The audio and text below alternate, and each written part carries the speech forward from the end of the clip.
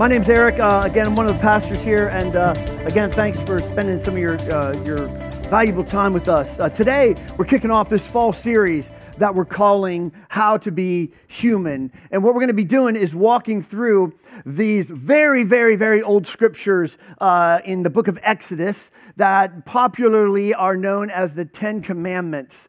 And we're just going to sit with every one of the commandments and kind of see what they might have to say for us today. Can we get the lights up just a little bit just so I can see everybody, so in case somebody throws something at me? I can see who does it.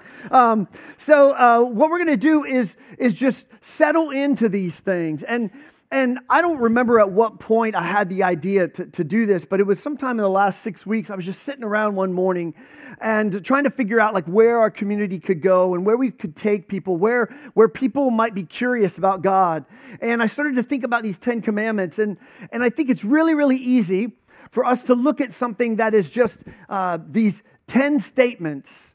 And if I really wanted to be cruel, I would sort of have a little survey to see if anybody could recite all 10, but you probably couldn't, so I don't want to disappoint both of us. But there's this thought that like something as basic as 10 commandments can't possibly teach us anything today, right? That life is much more complex than surely 10 commandments, and that happened so many years ago that surely the Ten Commandments can't speak to our modern life. And as I thought about it more and more, I was like, man, I actually think it's exactly the opposite. And I think there's something for me that is just so compelling about these 10 broad commandments, we're going to call them, but I think we're going to find out really, really soon that that's not the best label for them. But these 10 invitations, I think are so critical to what it means to be a human being and a person living in the world today. I actually want to start not with the text that Connor read, but I want to kind of work our way backwards. So if you have a Bible and you want to open it up to Matthew chapter 11, I want to start with this statement that Jesus makes that is just one of my favorite things that he ever says. In Matthew 11, verse 28, Jesus makes this statement. He says, Come to me, all you who are struggling hard and carrying heavy loads, and I will give you rest. Does that sound like good news to anybody today? Put on my yoke and learn from me. I'm gentle and humble, and you will find rest for yourselves. My yoke is easy to bear, and my burden is light. Now, what I want you to know is when Jesus has this phrase that says, put on my yoke, what he's referring there to is a first century reference. Jesus is Jewish, and Jewish spiritual teachers are known as rabbis. And every rabbi in the ancient world had a yoke. That's what they called sort of their perspective on the Bible, their perspective on God, their perspective on life. And so Jesus is saying in the same way that another rabbi in the first century would say, put on my yoke. Jesus is a rabbi, and he's saying, listen to me. If you want to follow me, put on my yoke. And a yoke, it was a very intentional reference to the piece of wood or that you would use to like carry water, put on your shoulders. And a yoke can sound like something that could be very, very heavy, but a yoke is a tool. It's a tool for getting things that might be too heavy to carry just with your arms. You can carry more with a yoke. And it's a good thing. And so Jesus says, listen, I've got a yoke. I've got a way of looking at the Bible. I've got a way of looking at the world. And he's telling his followers, you should put mine on. Pick up my yoke because you'll find rest under this yoke.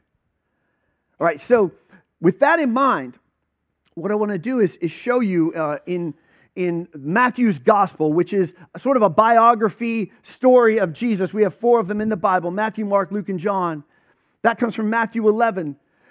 In the Gospel of Matthew, Jesus' yoke really comes from Matthew 5 through Matthew 7, which we would call, if you've hung around church, the Sermon on the Mount. And if you've ever read the Sermon on the Mount, you actually know that what Jesus does in the Sermon on the Mount is he actually expands and makes commentary on the 10 commandments, or at least some of them. And so in Matthew's gospel, Jesus has a direct line from what he's saying about the world back to these 10 commandments. And if it's good enough for Jesus, it's good enough for me. So Jesus says, listen, there is a continuity, if you will, a continuity between these very old words and this life that Jesus is offering his disciples and that he still offers us today. So what I want to do before we move on is I want to show you how this verse reads in a paraphrase of the Bible, something called The Message that a pastor named Eugene Peterson did. Let me show you what this reads like in the Message version. Jesus, are you tired, worn out, burned out on religion? Come to me. Jesus says, get away with me and you'll recover your life. I will show you how to take a real rest. Walk with me, work with me, watch how I do it. And again, remember, he's talking about how he lives out the 10 commandments, amongst other things. And then this beautiful phrase, learned the unforced rhythms of grace. Learn the unforced rhythms of grace. Jesus, I won't lay anything heavy or ill-fitting on you. Keep company with me, and you'll learn to live freely and lightly. And I think that is the essence of the Jesus life for me. That Jesus doesn't come to us, and actually God doesn't come to us to burden us, to weigh us down. The commandments, even the 10 commandments, are actually designed to help us live freely and lightly. And that phrase, the unforced rhythms of grace, is so beautiful to me. There's such an invitation in there because some of us, let's face it, we might have grown up in a faith tradition that was like anything but unforced. It was forced rhythms of like dread and shame. Like work your tail off and make sure you don't screw up or God's going to hammer you. And Jesus is actually portraying a completely different life there. How do you get to the unforced rhythms of grace? And what Jesus is describing there to me is just like, if you've ever just been in the flow of something where if you're an athlete or an artist or you're just really, really good at what you do, when everything's just flowing and you don't even feel like you're working, everything's just falling into place. Anybody ever been there? And everything you do just seems to be pouring out of you and it's effortless. Jesus is saying that's what life can be like. That's what the spiritual life can be like. And he's drawing a direct line to the 10 commandments. And so as we get into this, what I want to throw out to you guys and throw out to all of us are that these commandments should not be burdensome. That they are actually invitations to learn unforced rhythms of grace. And that we might have grown up thinking of these things as like rules and don't break the rules, but there's so much more than that. Jesus is saying there's a life buried in the 10 commandments that if you just walk with them and work with them and practice them, what you'll start to find is that life just starts to flow. And there's an unforced grace that just kind of is with you. So that's where we're going. The question is, like, what does the unforced rhythm of grace look like, and how do you get there? And what I want to suggest to you is, I stumbled across this phrase recently. I don't know if you've ever heard it. It is slow is smooth and smooth is fast. Anybody ever heard this? Slow is smooth, smooth is fast.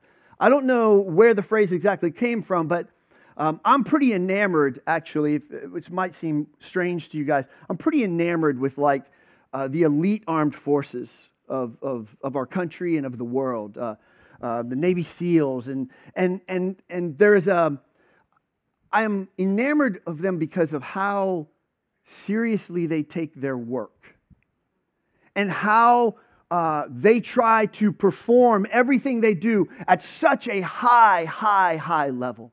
And this phrase I actually heard in the context of listening to a commander of the Navy SEALs talk about how they train. So when they're learning to clear a house, or when they're learning to navigate some kind of new weapon system, everything is like gut-wrenchingly slow, step by step. They don't try to like rush through a training exercise. They don't try to embrace something and just go, okay, here we go. Like, all right, we got it. Slow is smooth and smooth is fast. They identify every movement to how to like reload or clear a jam out of a firearm. Every single gesture is examined, because the smoother those gestures become, the more likely that when it is time and when it matters, they are fast and they are smooth and they can accomplish the mission. So what does this have to do with the Ten Commandments? The Ten Commandments to me are the basic movements of spirituality.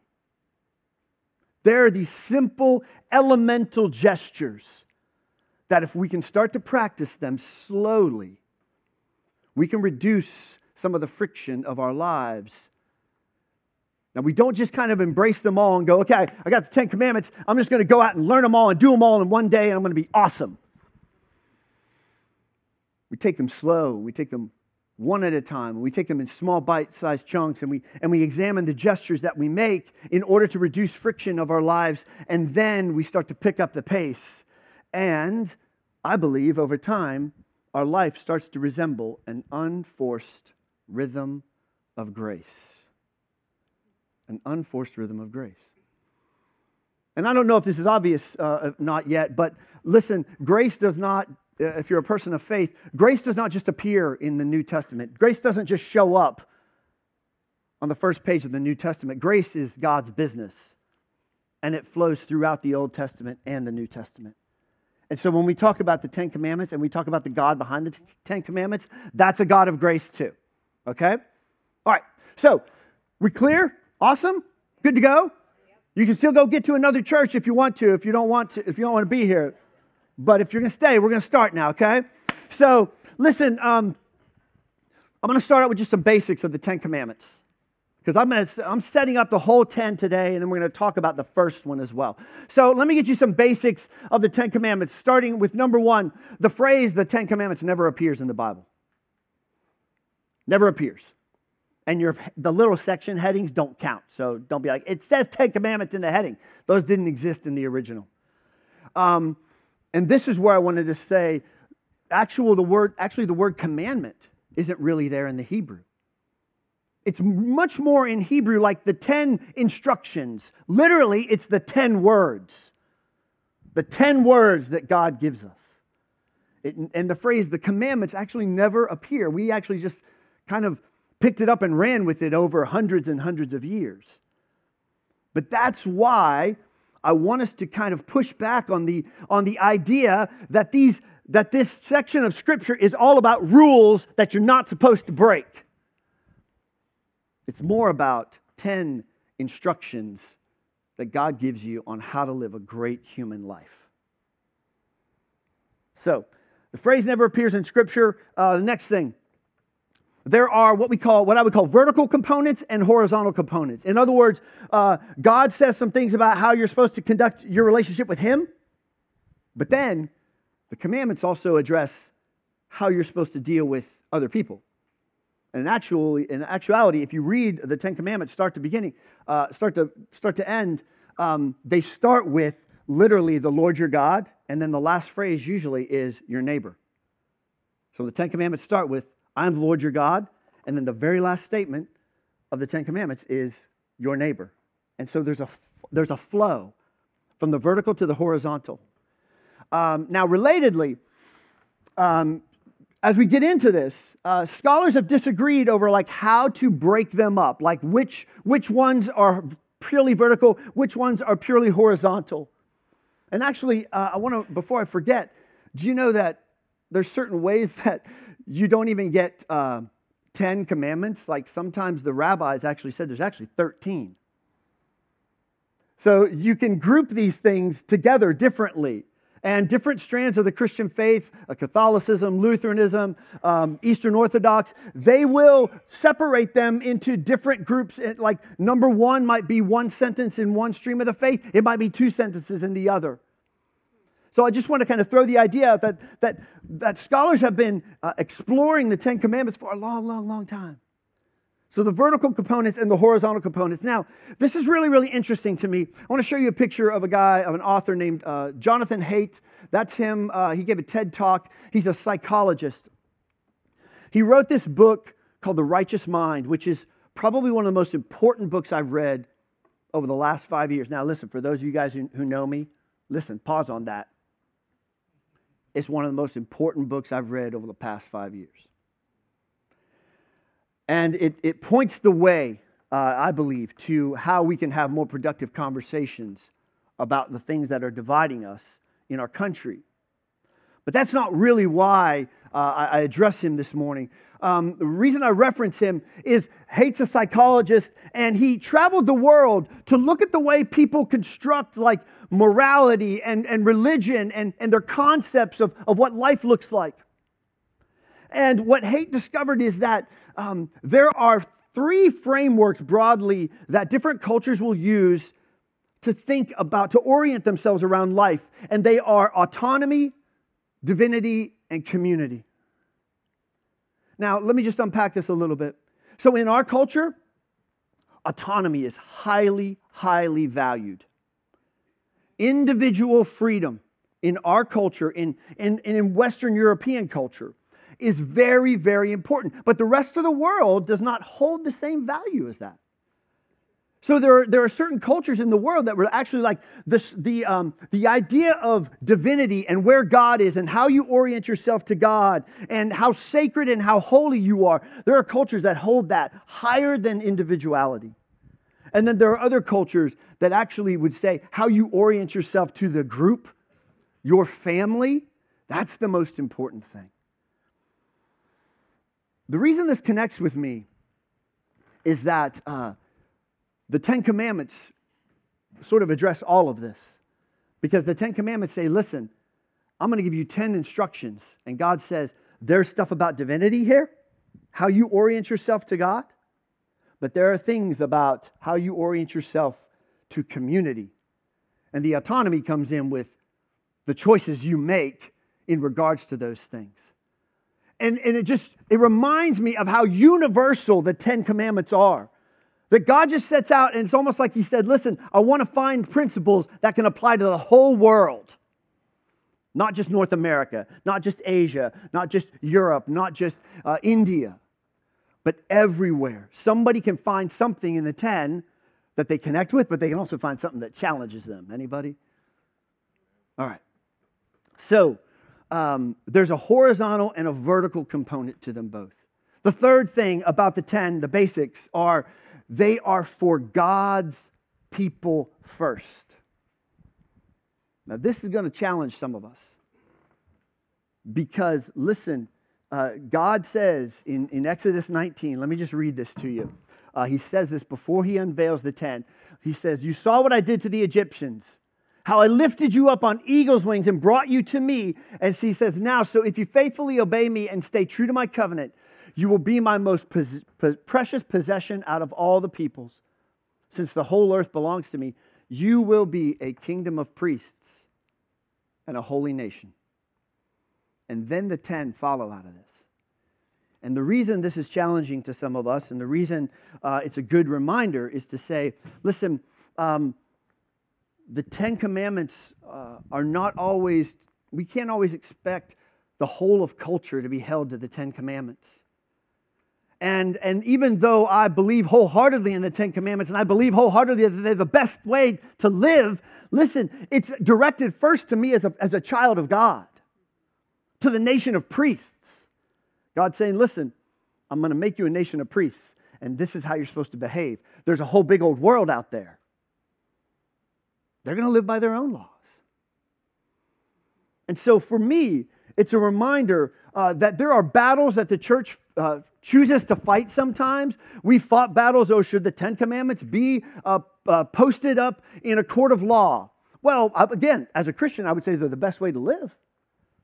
But I also believe in the separation of church and state.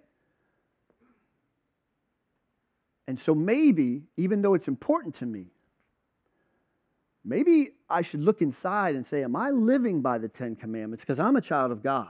Not am I trying to hold other people accountable to a way of living that they're not even onto yet. So it's for God's people first. And then in this statement is the fourth basic thing that we have to get right before we go forward. And it is when he says, go back to that just for a second, Matt.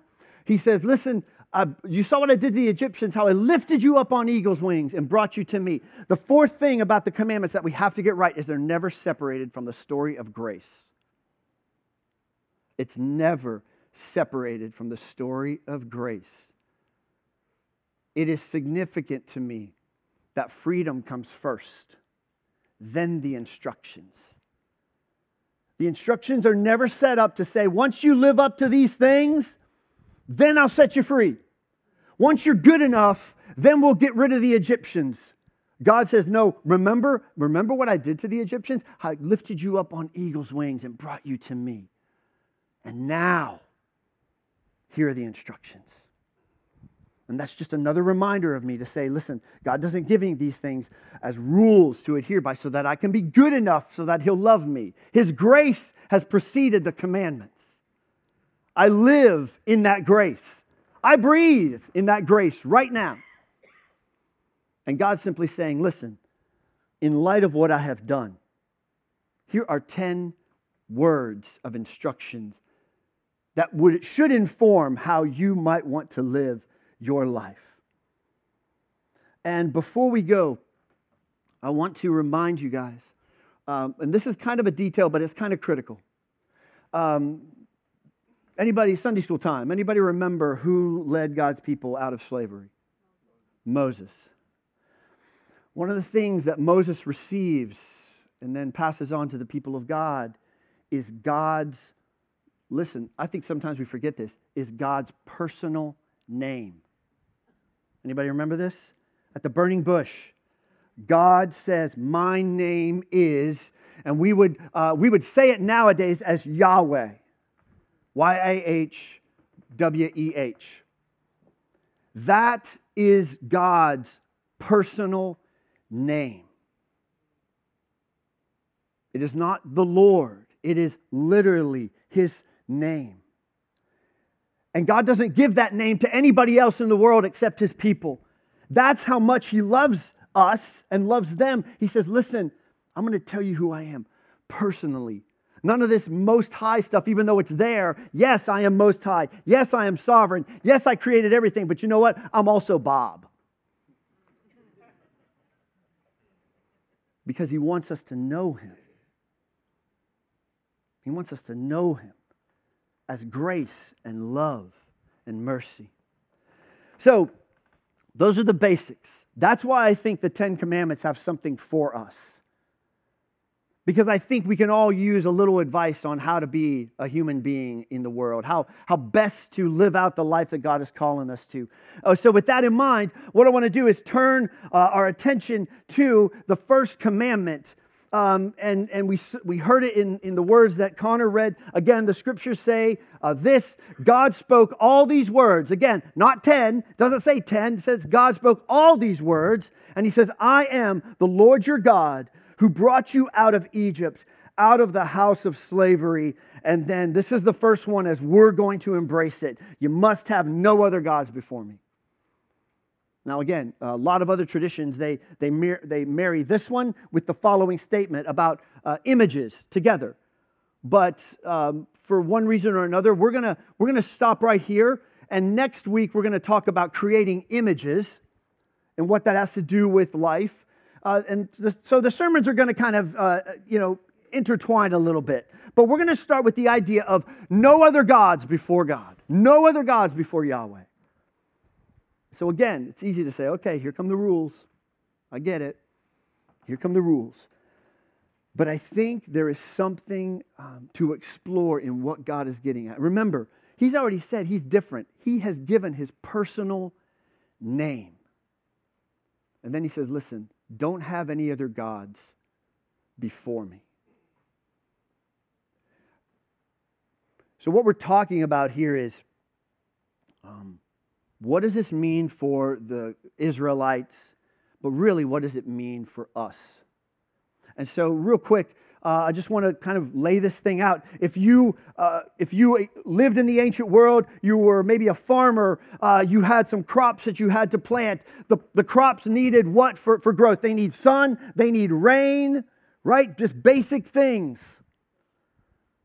You're going to look up in the sky where the rain comes from and where the sun is. And even before there's a Moses or a Yahweh, you're going to look up there and go, man, if I don't get these crops to grow, my family won't eat and won't survive.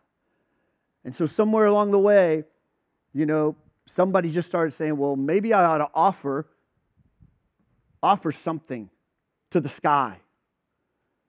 Because maybe I should just bring something to them so that I can ensure that the rain will fall and the sun will shine. And they just did that. And then sometimes the rain would come and the sun would shine and the crops would grow, but sometimes they wouldn't. And then sometimes if they wouldn't, what you would do is, I guess I better give a little more. Maybe I didn't give enough. So you go and get a little bit more of whatever you would bring. And then sometimes it would grow and sometimes it wouldn't grow. Sometimes the sun would come, sometimes it wouldn't. And every time it didn't, what you would be inclined to do is what? Go back and say, I guess I should give just a little more, right? I guess I should just give a little bit more, because if I don't give it and the crops don't grow, I don't live. My family doesn't live. And we would go, man, what a primitive way to live. Except that we do the same thing. You see, when you start talking about no other gods before you, the first thing you would say is like, listen, ask yourself, what fills your needs?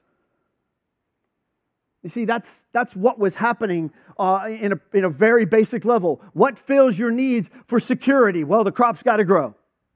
So up there in the sky, that's the thing that fulfills my needs. What fills my needs for friendship and relationship and affection? And what fills my need to have some kind of awareness of just where I stand with other people? Do they like me?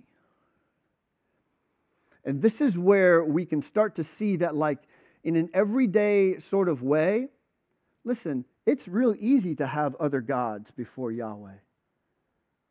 Because, I think we talked about this recently, if I sat down with you and you sat down with me and we started examining, listen, what do you use to fill your need for friendship?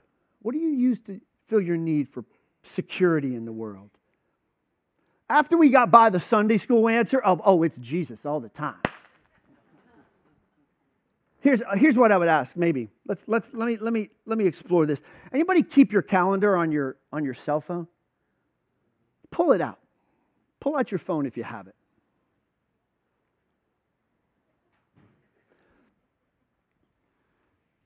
If you have it and you pulled up your calendar, I would ask you, what's your calendar look like next week in terms of where you're spending like your time and your focus? Because that's the other way to find out where God falls amongst the other gods. The way I would ask it is like, where does your time, your talents, and your treasure flow? Because we could say Jesus and give the Sunday school answers all day long, but if I looked at your calendar and there was like this much Jesus and about this much bar time or sports time or Netflix time or whatever time, I would suggest to you that maybe those things are filling a need a little bit more than God. And this is on the everyday level. Where do your time, your talents, your treasures, where do they flow?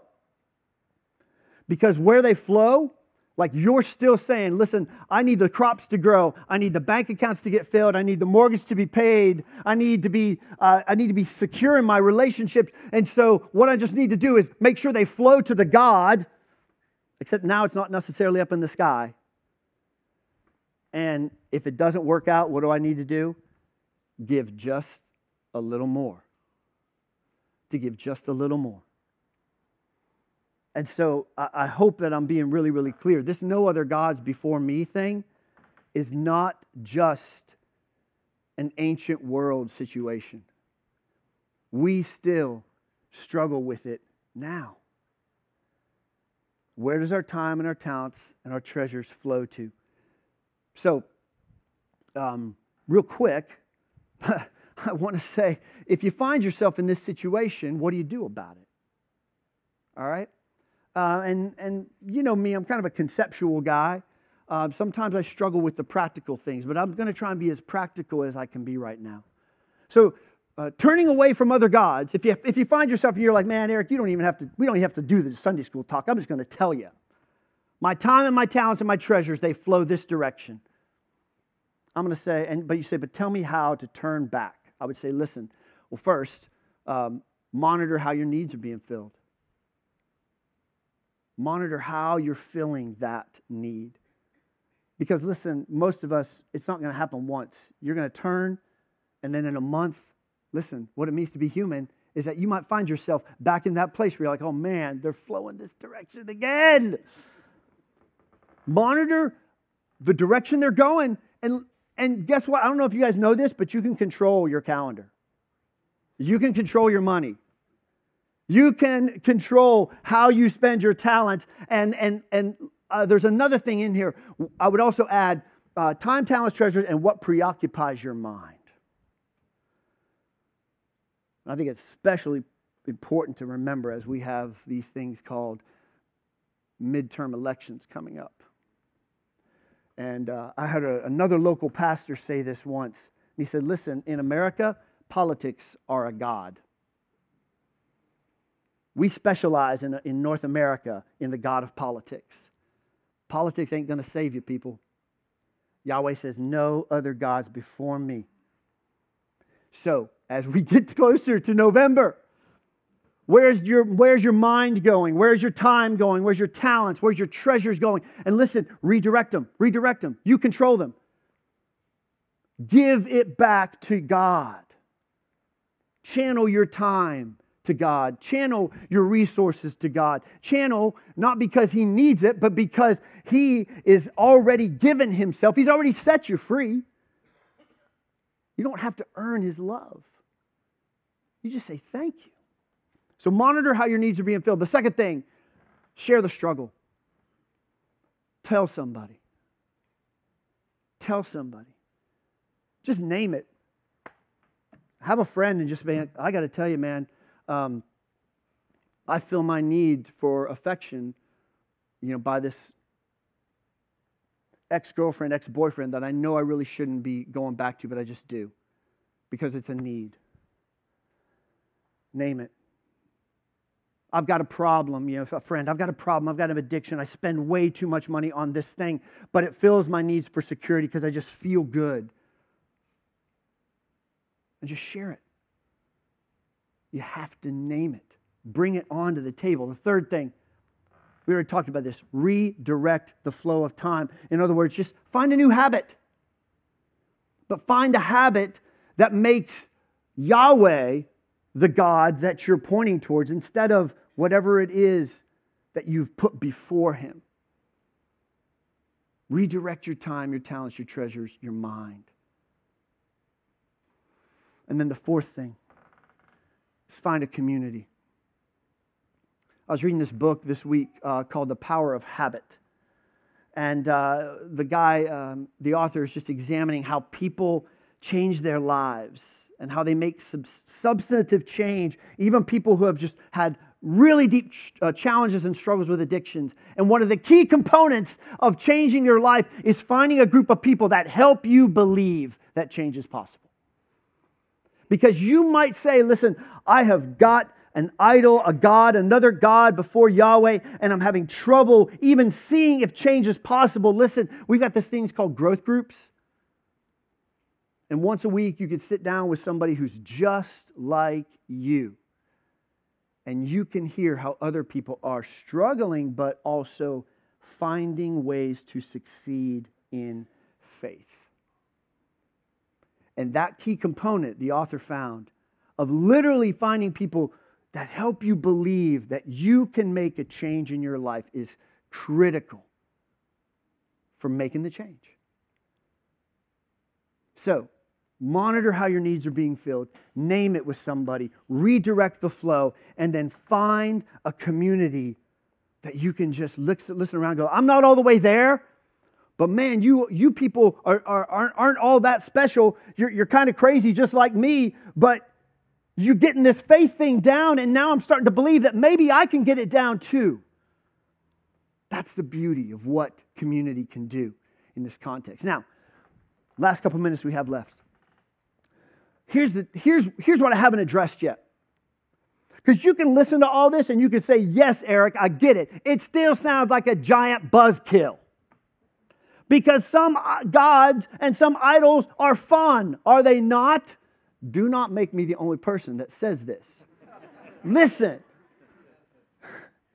If sin wasn't so occasionally entertaining, we wouldn't do it all the time.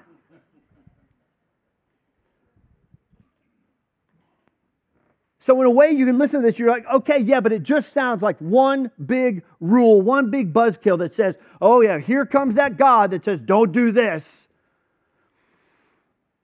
Here's what I would just say. Listen, I think God knows what's good for us. Because what I've come to believe over my relatively short period of time on this earth, longer than a lot of you guys, but shorter than others, is that over time, whatever gods we worship, we come to resemble. Listen, whatever gods you worship, you will come to resemble. So you give your time, your talents, your treasure to laziness. That God of laziness will take everything you have and ask for a little more until that's your life. If it is lust, if it is greed, if it is anger, if it is rage, the gods you pursue, all they ask is ever just a little more. And here's the other thing that gods do. Just by their nature, gods provide the foundational framework for your existence. If you worship a God of anger, anger defines your existence. You see the world in terms of anger. If you see the world in terms of greed, then that frames your existence. I better get everything I have before somebody else grabs it. So, when God says, don't have any other gods before me, He's not doing it to kill your joy. He is saying, listen, there are gods out there, and all they'll ever ask for you is a little more, and what they'll get from you is your very life. You'll just become angry. You'll just become greedy. You'll just become lustful. But what does this God offer? This God offers freedom for slaves. He says, remember how I carried you up on eagle's wings. This God says, listen, the essence of following me is loving me, but also loving other people. And if I have to connect the dots anymore, He's saying, the more you give to me, the more you provide, let me be the foundational framework of your being, the more you will love me, but the more you'll love other people. That's where He wants to take you. So the bottom line of this thing is not to provide a barrier by which if you step over it, you're a bad person. God is trying to say, I am offering you a life full of love. And it is my nature to give without asking anything in return. That's grace. And He's saying, if you don't put any other gods before me, that is what I will offer you, and that is what you can become. And that's what we've signed on here at E3, the invitation for people to become loving like God. So,